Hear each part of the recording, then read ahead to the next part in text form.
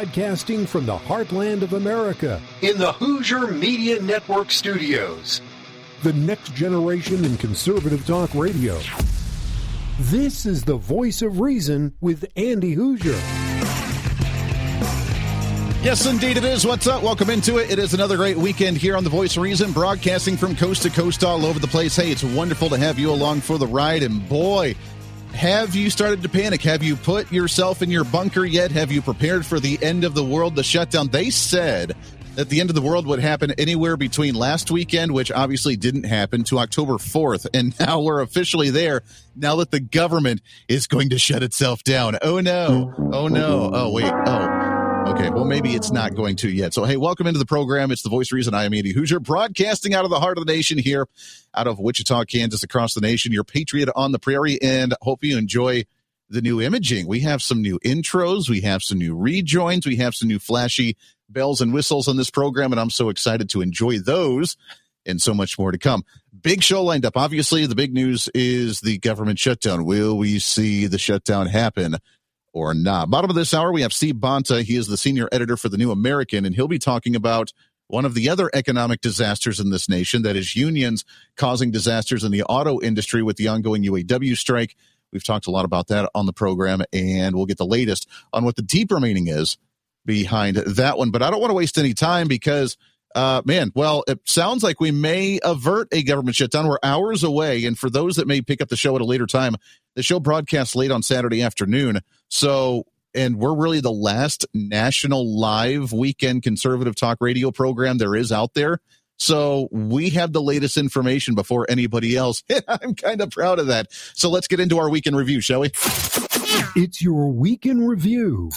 All right, so as of just a couple hours ago, the House of Representatives has officially passed a stopgap funding bill that would fund the government for 45 days going into the middle of November. And it passed with an overwhelming majority, 335 to 91. Now, that being said, Kevin McCarthy is praising it, even though he's been under fire for the last couple of days. He's praising it as a conservative alternative and doing something and actually being aggressive and changing things and being the guy that's going to get the job done. Just moments ago on the House floor, we passed by overwhelming numbers the ability to keep government open for the next 6 weeks. We've got to understand why we are here. The Senate has produced not one appropriation bill through the floor. The House, more than 70% of discretionary spending has now passed. I do not believe our troops need to be punished for us not getting the work done. So I ask Congress, we'll stay in session the next 2 weeks, continue to work to get this done. But you cannot look the men and women in our military in the eye and ask them why they are not going to be able to pay their bills because the Senate hasn't done their work. Look, I know a lot of you always ask me all the negative questions. I'm sure every bet you had was government was going to shut down. I don't know how many times you're going to count us out. But if there's one thing you should start understanding, not just that I'll never give up, but I'm a type of conservative that wants to get things done. Now, okay, that was Kevin McCarthy just a little bit ago after the vote in the House of Representatives. The bill is officially sent to the Senate. We'll see whether they support it, and more than likely they will. Now, the big question that's on everybody's mind is, what did the final bill actually look like for the stopgap funding bill? The Senate passed one on Friday this week, and the House of Representatives did not pass that one, and Kevin McCarthy was getting a little nervous. And while Mr. Conservative, so he calls himself, says that they have now passed their bill, what is the details of this bill? Well, the details of this bill is really caving on absolutely everything just to say that we've done something. It is what conservatives, along with Kevin McCarthy, had said in the past that we would not do, which is do a continuing resolution or stopgap funding bill at 2023 funding levels. Now, according to Republicans, they said that they would go back to a 2019 level, maybe a 2022 level, but they would not do a 2023 level because of how much money that actually was. That's what this bill does. It funds everything as normal that we've seen throughout 2023 with an additional $16 billion for federal disaster assistance, which is what every bit of money that was requested by the Biden administration. And the only thing that Republicans, quote unquote, got out of this was the lack of funding for sending more money to Ukraine. That's the only thing. So while Kevin McCarthy may pat himself on the back for doing something, the vast majority of those 91 votes that did not vote for this was conservative Republicans, because the moderate Republicans and the Democrats got on board. Now, before you start getting angry, I want to back this up just a little bit so I can get you even more angry, it sounds like probably. Kevin McCarthy, just a few days ago, when the vote was coming up on Friday, said that we needed to support that one that had passed out of the Senate, which was essentially the same thing with Ukrainian funding, but it also had some type of immigration policy in it. They said that it was money to go to help fund the wall or fund at least some resources at the southern border. And Kevin McCarthy had made the comment that Republicans are going to have to atone for the votes that they put on their record going into election season next year, and that if they didn't vote for that bill because he was getting a little panicky, that the conservatives were essentially supporting open border policy and supporting Joe Biden, which in my mind means that is that true? I mean, obviously that's not true. No, it's not. Okay. So essentially what that means is that Kevin McCarthy has given up on the conservatives, given up on the Truth Caucus, and given up on actually trying to cut funding in any way, shape, or form. He created his bill back in March or April for the short-term funding bill that was going to be to raise the debt ceiling, where it was actually some substantial cuts in funding, actually trying to use money from the COVID-19 relief funding to cover some of the bills that we would pay just to get until this point at the end of the fiscal year, at the end of September, which is this weekend. And it failed miserably. And instead of standing for it and saying, this is what we did, now the ball's in your court, Senate, either pass it or let the government shut down, and it's all your fault with the downgraded credit score that we're going to have for the nation. Now he caved then. Democrats know he's easy and going to be caving very easily, and that's what we're seeing now, because he's not standing with conservatives. Because in my mind, and I could be totally off base here, not quite sure, but I'm pretty sure that being conservative doesn't mean spending the same level as what we've done before with one piece of aha, we got it, and saying, hey, we cut out Ukrainian funding. And he did, however, say that we're going to put that in a separate bill on its own thereafter the stopgap funding bill goes through. Kevin McCarthy is in no way, shape, or form a conservative, and he has betrayed the Republican movement. Now, I warn all the Republicans out there, and there are a lot of Republicans and elected officials that obviously listen to this program. There are a lot of you. I'm warning you, if you voted yes for this bill, then you probably will have a very angry mob of conservatives going into the 2024 election. Because I'm not quite sure how. Maybe you can fill me in. You can email me at HoosierMediaNetwork@gmail.com. I'm not quite sure how funding government at the exact same level as before with additional $16 billion in federal disaster assistance, which, okay, I can kind of see that for disaster. We obviously had a fire down in Maui. Not going to get into the details of it, but we have that. We're in hurricane season. We're going into tornado season across the middle of the country. I get it, but we had an opportunity.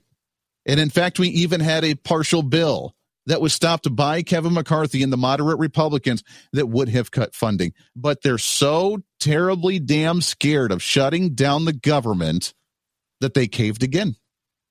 They caved, they squabbled, they ran, they tucked their tails, and they ran away. Like usual, like Republicans do oh so often. Again, and I'm shocked at myself for being shocked at this happening all over again. Normally, we're like, yeah, this is the way the Republicans operate.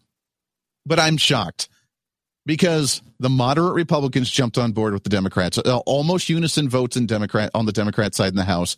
The 91 Republicans, according to, let me see if I can find the thing again, the official vote on this one, where it was not beneficial to us at all. I got too many tabs open here. Oh, here we go. Okay.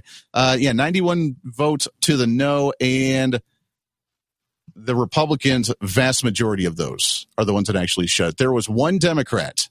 Out of 91, there was one Democrat that voted against the bill. 209 Democrats, 126 Republicans voting in the yay, with 90 Republicans voting no. The Republicans caved again. We did not want current level funding. Yeah, and I always try to put myself in their shoes. And if I were Speaker of the House, if I were Kevin McCarthy right now and going through this discussion, and we actually had huevos, you know what those are? You can look them up in Spanish. If I actually had a pair of huevos as Kevin McCarthy, here's what would have happened. We would have worked with the Republican caucus that has the vast majority, or at least not vast majority, but at least the majority in the Senate or in the House of Representatives, and would have passed a bill that said, fine, we're going to do a continuing resolution at 2019 levels, no funding for Ukraine, some funding for the resources at the border. And by funding, I don't mean tag-alongs with the amnesty for illegal immigrants that are in here and have been in here since the Biden administration took office, which was strings attached to the final bill that came out of the Senate just a couple of days ago. Oh, yes, that was included. The media didn't tell you that one, did they? There would have been funding for federal disaster relief, funding for the wall, but outside of that, it would have been cuts across the board and say we didn't get our job done in a timely manner. We didn't get it done when the federal budget was due at September 30th of 2023, and therefore we need to all be frozen with our paychecks, and we will work in the dark because the government will shut down, or we can pass a bill that will have a 5 to 10% cut on every single agency, every single department, every single funding project at the federal level until we actually get a proper spending budget. And oh, by the way, this federal budget that's coming up afterwards will also have a 5 to 10% cut. And for every week that we don't actually get a federal budget with the 12 appropriations done, for every week that doesn't happen, that funding gets cut another 1%. That's it. Take it or leave it. That's the end of the story. No compromise, no negotiation. What are you going to do, Democrats? And if you don't vote for it, then guess what? Your funding continues to go down. Andrew, that seems harsh. Well, we have to be a little bit tough because right now we have to be the adults and the parents in the conversation. Because right now, Democrats, the elites, the establishment, whatever you want to call them, the middle of the roaders, they are the ones that are the greedy, grubby teenagers, let's put that as an example, who don't listen to the authority, that don't listen to the parents and just do whatever the hell they want to do. And that means spend as much money as they possibly can without any understanding of fiscal responsibility. And as the parents, we have to say no. And every time they throw a temper tantrum after we say no, then you increase the punishment. You ever done that as a kid or as a parent or grandparent? I don't want to. All right, you're going to be grounded. Oh, no, you can't make me. All right, you're going to be grounded for 2 days. No, I don't want to. All right, you're going to be grounded for an entire week. You want to keep going? That's how we do this. This is not conservative. So while Kevin McCarthy calls himself Mr. Conservative, I'm curious on what conservatism actually is to him. Because funding things at the exact same level while saying that we're being fiscally responsible as conservatives is an oxymoron. You cannot do that. And that's exactly what this bill does. Now, that being said, this bill is being sent to the Senate. Mitch McConnell earlier today had advocated for the no on the bill that they were voting on because they wanted bipartisan work out of the House, which technically I guess they got, and more than likely they will pass this bill. Although there are some Democrats that are livid and angry that there will not be any Ukrainian funding in this stopgap funding bill as well, just for the 45 days. Apparently, we are so addicted to sending money to Ukraine that they don't want to pass a bill for a 45-day stint unless it actually has funding for Ukraine, because we can't not pass and actually fund them for a 45 days. Cut yourself off, man. Get yourself cleaned up a little bit.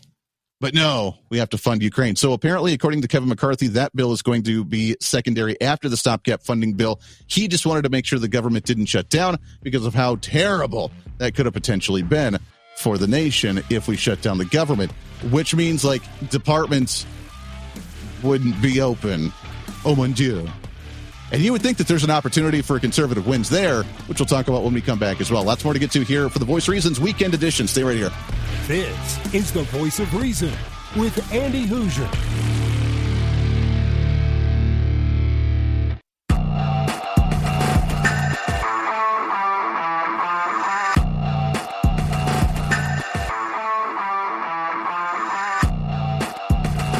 It's America's political therapist. This is the Voice of Reason with Andy Hoosier. Yes, indeed it is. What's up? Welcome into it, the Voice of Reason, your weekend edition as we're covering this. The only way you're going to get this information live throughout the weekend, as it's pretty wild to see what's going on in Washington, D.C. right now. I'm trying to therify myself, it sounds like, but let's therify you, shall we? I'm your political therapist here on the Voice of Reason. We have the House of Representatives that is trying to be conservative, and yet we call conservatism doing the same thing and then saying that we're being conservative and fiscally responsible by not shutting down the government. I'm not sure, but I think there's a discrepancy on what we're trying to consider as conservative. As Kevin McCarthy was out earlier today just a little bit ago, actually, praising him not shutting down the government because he's Mr. Conservative to get things done. I'm not quite sure what conservatism actually means to him. It's easy to be a conservative that wants to do nothing. But I believe Hold on, America wait. Nothing. Now, that goes in line with what we heard a week ago with the leading up to the potential shutdown of the government, where conservatives, hardliners, and this is the new term the media is using for the conservatives, is the hardliners that are refusing to compromise, refusing to work across the aisle, refusing to just give in and do what the regular Republicans do, which is spend more money than the Democrats do on their own level. The hardliner conservatives. They, according to Kevin McCarthy, are the do-nothing guys. They just want to complain and just vote against everything. When he was supposed to be beholden to them to try and bring financial and fiscal responsibility back. But, okay, let's start that one over, shall we? Because, again, the hardliners are do-nothingers. It's easy to be a conservative that wants to do nothing. But I believe America wants to find the conservative that can make government work efficiently, effectively, and accountable. And that's exactly what we're doing in our appropriations process. No, it's not. In the wasteful spending, in the wokeism, most importantly, secure our border.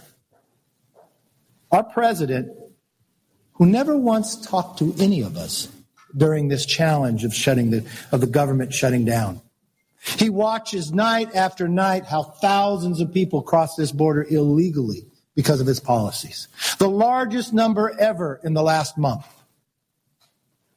For 50 years, he has been in elected office.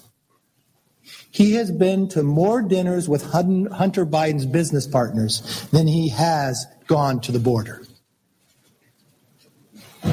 Things has got to change.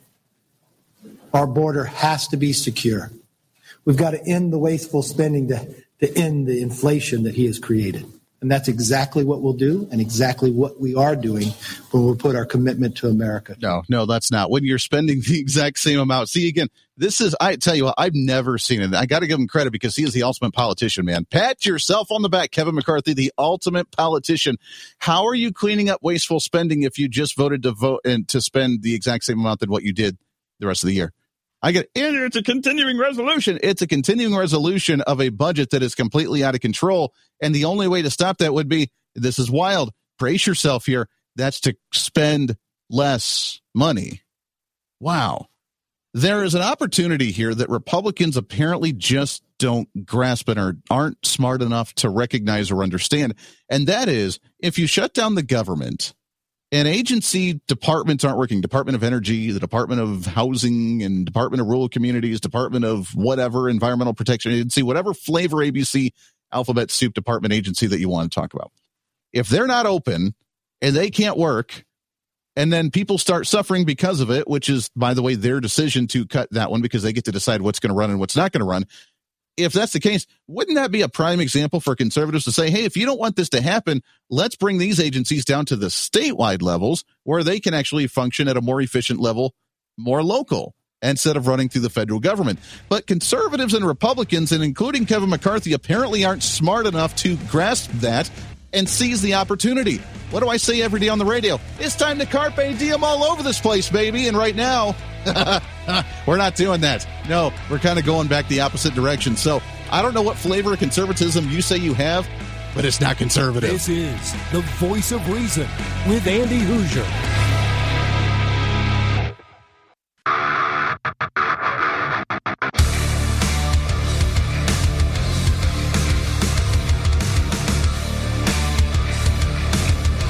Truth, reason, and common sense. This is the Voice of Reason with Andy Hoosier. Reason, wonderful to have you along for the ride. By the way, our newsletter is coming out at the beginning of the week on Monday. I don't know, although if the government shut down, maybe it won't get to you because the internet and email providers may not be ready to work or actually functioning, because you never know, the government could be shut down and therefore we just can't function. We can't go to work, we can't flush the toilets, we can't take a shower, we can't send an email, we can't make phone calls. It'll all be done because the government's not there to help us. But our newsletter will be coming out on Monday if possible, so make sure to sign up. Go to HoosierReason.com, HOOSER Reason.com. And as soon as you go to there, you'll see the pop-up say, do you want to become a Hoosier-holic? You're like, yes, I would like to become a Hoosier-holic. It's completely free. You don't have to worry about spam. And you can just get our monthly email. We don't send you a whole bunch of them, but I do encourage you to do so because you will get our monthly blog. You'll get some information on the show, get some information on the Hoosier Media Network, along with some of the other really cool projects that we're doing, other partners that we're working on with the show, along with any other great partners and affiliate radio stations that we have coming on too, because we have some really cool stuff coming up and I don't want you to miss any of it. So go to the website, HoosierReason.com, and check it out and become the next Hoosier-holic. That being said, we'll get back to the votes from the House of Representatives here in just a minute. The audio from Kevin McCarthy really shows the lunacy. I mean, we're talking insane, typical establishment, middle of the road, deep state, whatever you want to call him, politician, really trying to twist this thing into a pretzel because he was successful at averting, and I say that in air quotes for our radio listeners, a government shutdown, although it could still potentially happen if the Senate doesn't vote on this bill by the end of the day. Let's shift gears a little bit, though, because there is another issue that's potentially affecting the economy pretty dramatically right now with the ongoing UAW strike as we go to the Hoosier Media Network hotlines. Let's go to the Hoosier Media hotline. Yes, indeed. And excited to have on the program with us here. He's the senior editor for the New American magazine, which you can find online at thenewamerican.com. Happy to have on here Steve Bonta. Steve, how are you, my friend? I'm fine today. Nice and cool today up here in Wisconsin. Oh, you get the nice Wisconsin weather. See, I'm in Kansas, and it's 95 degrees today. That's not acceptable for going into October. Oh, my goodness. That's global warming for you. That's global warming. Thanks, AOC. Appreciate that very much. Yeah. Steve, this is madness. We are going on, what now, a week and a half, almost 2 weeks for this UAW strike because they want $50 an hour, almost $47 an hour. They want their 40% bump in pay, along with only having to work 32 hours a week. If that's their demands, do you really see us coming to an agreement anytime soon? Oh, I suppose in the end, the big three are going to have to negotiate something. They can't operate without workers. But yeah, I mean, from the beginning, my take on this, and I think this aligns with the take of Donald Trump and a lot of other people, who would be viscerally sympathetic with some of what's going on, is that there are issues, but they're striking for the wrong reasons. Their leadership is ascribing the alleged inequities and the problems, the inflation and other issues to, wicked corporate masters. Whereas it's really the result of the policies of the Biden administration, including, but not limited to, of course, the inflation, the shutting down of much of the petroleum and natural gas industry, these perverse subsidies that they've been sending, hundreds of millions of dollars to the automotive industry and also to the manufacturers of car batteries to encourage them to move away from traditional, fuel-powered vehicles to, gas-powered vehicles to electric and hybrid and all the rest of this stuff, with the goal being that by 2030, most gas-powered cars will be off the road. I mean, it's just extraordinary the lengths that they're going to comply with, the mandates of the global eco-loonies. And I think a lot of the rank and file auto workers do understand this, but the leadership that they're beholden to, Sean Fain and the rest, of course, are staunch Democrats and support basically the socialist agenda that characterized most of the labor, organized labor for over a century. So this is no different. Explain to me how this makes sense, Steve. As you just mentioned with this push for the EVs, we have workers that are upset that they're not getting paid enough for the work that they're doing, which, I have to just contest that at all because unions, I'm no fan of unions. People, listeners of my show know that I despise unions a lot because of what they're doing to ruin the economy and the supply-demand markets. But nonetheless, let's go down this road for a second. We have workers that feel like they need a near 40% bump in pay, so they're going to use the union that's going to raise their rate But the unions that they're supporting and they're funding and paying their dues with are supporting Democrats that are advocating for the change to the EV industry that's going to cut the workforce in the auto industry between 30 to 40% if they do go straight EV, which is what they want to do, because it takes less parts to build a new EV vehicle as opposed to one that uses a gas engine. So explain to me how advocating for a union that's supporting Democrats pushing for an EV industry is going to be better for your job when in 5 years from now you're not going to have a job at all. Yeah, no, I think that's probably that's a lot of them probably don't. I mean, here's the thing: when you spend a lot of time putting cars together, that's your job. You're not necessarily going to be reading treatises on free market economics or the history of unions and syndicalism and that kind of thing. But it's absolutely true. I mean, from a strict laissez-faire point of view. I mean, there's nothing wrong with workers getting together and saying, okay, we're going to refuse to work unless you pay us more money. What is wrong with it is when you erect laws that confer upon such organizations, these unions, these coercive powers to say, well, we're going on strike and it's against the law for you to hire anyone else to replace us. So rather than being fair bargaining, which is a normal thing. I mean, people quit their jobs all the time, sometimes quit en masse, because they don't like the conditions they work in, and that's their right. And sometimes they get rehired and so forth. But this coercive dimension of the unions, coupled with, of course, their consistent advocacy of one political party and one particular subversive cause, which is socialism by any other name, that makes them so objectionable. Whereas the Biden administration is doing its best to destroy the automotive industry in any traditional sense. But you won't hear Sean Fain say that, or any of the leads, the movers and shakers, any of the 11 people that showed up for Biden's visit to Detroit the other day, the day before Trump rolled into town, and credit to Trump and several other people in Congress who have remarked, Republicans, that they support the workers and they understand that there are issues that need to be dealt with. Obviously, the workers, like everybody else in America, are discovering suddenly that their paycheck isn't going as far as it used to. Inflation is killing everybody. And so, this naturally does engender legitimate grievances, but they're misascribing the blame because the unions are so reflexively pro-Democrat and always have been. Yeah, they always have been. We're talking with Steve Bonta, the executive senior editor for The New American, thenewamerican.com. Go and check it out. I loved and I enjoyed, like you said, I enjoyed Trump's speech in Michigan, supporting the workers, not necessarily supporting the unions, and him really laying out the whole EV issue and maybe waking some people up about that. If they're anti-Trump, I don't know if it's going to make any difference, but at least he did try to talk about the EVs and the auto industry caving to the federal government on going down this road and hurting the American worker, and hopefully that did resonate. But you also mentioned, for the first time, it was historic, Steve. Historic. The sitting president of the United States for the first time ever was on the picket line with UAW workers, where they're advocating for more pay because they can't afford to live on their current wages at near $37, $38 an hour as an average. Doesn't that go against the policies of the administration saying the economy is great when you can't afford to live on almost $40 an hour? I think that there's a little conflict of interest right there, isn't there? That's a very good point. That had not occurred to me, but you make a very, very good point. And, you can't have it both ways.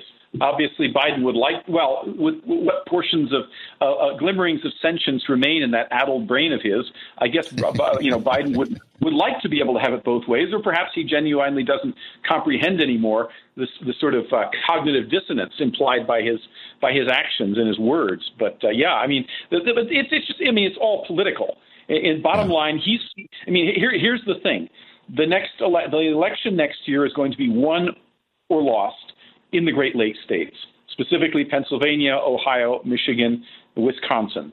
It's becoming a worry. In Wisconsin, of course, we've gotten rid of the drop boxes, so they won't be able to defraud their way to say they're going to have to, if they're going to win the state, they're going to have to do it at least semi-legitimately this time. I don't know how things stand in Michigan, but Biden and his people are very keenly aware of this. That maybe Arizona will figure in, but pretty much the rest of the country is, we all know how the way New York and California and Texas and probably Florida are going to vote, as well as most of the, it's this Great Lakes area, and specifically, the old the old, the blue collar working class, the Rust Belt type cities where the next election is going to be won and lost. That's all this is about. So Biden wants to pose as being the chum of the auto workers. This, of course, is the same guy who I think it was, during the campaign, some auto worker went one-on-one with him, and he started, lecturing him and talking down to him, and really, I forget the exact substance of what he said, but he really insulted the guy, and this kind of thing. So, I think it's well known. I mean, judging by the number of signs that said union members for Trump in the Trump speech, Biden knows he's got a real problem in Michigan, and by extension, Wisconsin and Pennsylvania, and obviously Ohio. And this spells electoral doom next year if he can't do something about it.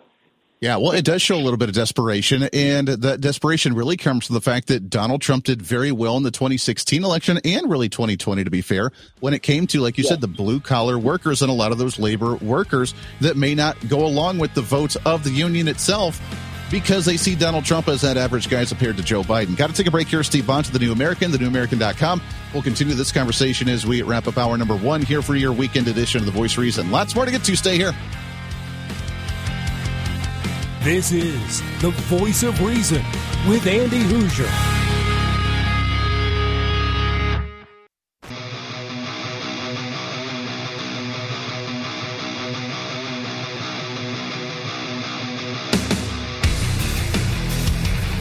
Where Hoosier-holics gather every week.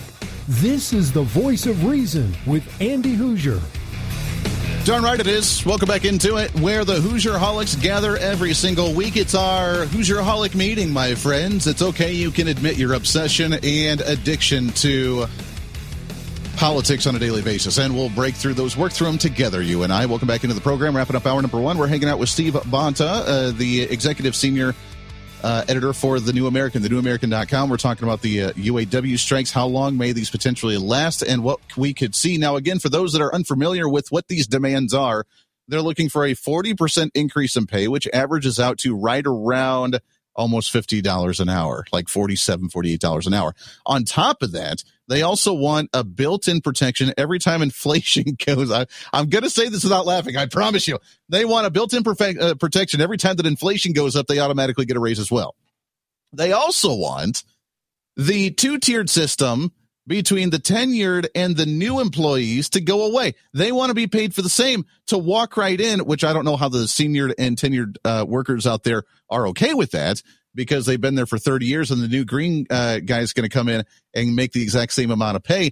I don't know how that encourages people to stick around a whole lot, but they apparently want to fight for that in the UAW protest as well, while they demand that the evil, terrible auto industry sticking it to the worker for not paying them enough while they're walking away with their multi-millions of dollars, while the auto industry is also not only battling that, but then also battling the federal government, telling them they have to go pure EV. That's going to rid themselves of the workers of near 30 to 40% of the workforce anyways by the end when it's all said and done, and it's pure EVs on the streets anyways. So what a mess it is. Steve, how long do you think this could potentially last? I know last time this happened, it lasted, like 8 weeks or something. But right now, we're already seeing prices of vehicles up because of the chip shortage. We saw the electronic chip shortage from during the COVID-19 pandemic. We had supply chain issues. We have inflation. So prices of vehicles are already up. Now we're not producing as many vehicles, depending on how long this could go. And then even when we do start producing vehicles, because of how much more we may be paying the workers, I sense that new vehicles could be jumping up in price here relatively soon. What do you think? Nope. Do we still have Steve? Maybe. Can you hear me? Oh, there we go. I got you now. There we are. Okay. Yes, I'm here. So, yeah. So anyway, no, I mean, it's always hard to predict these things. I mean, there are a couple of factors that may be brought to bear. One is that this strike is not numerically as significant in terms of percentage of workers.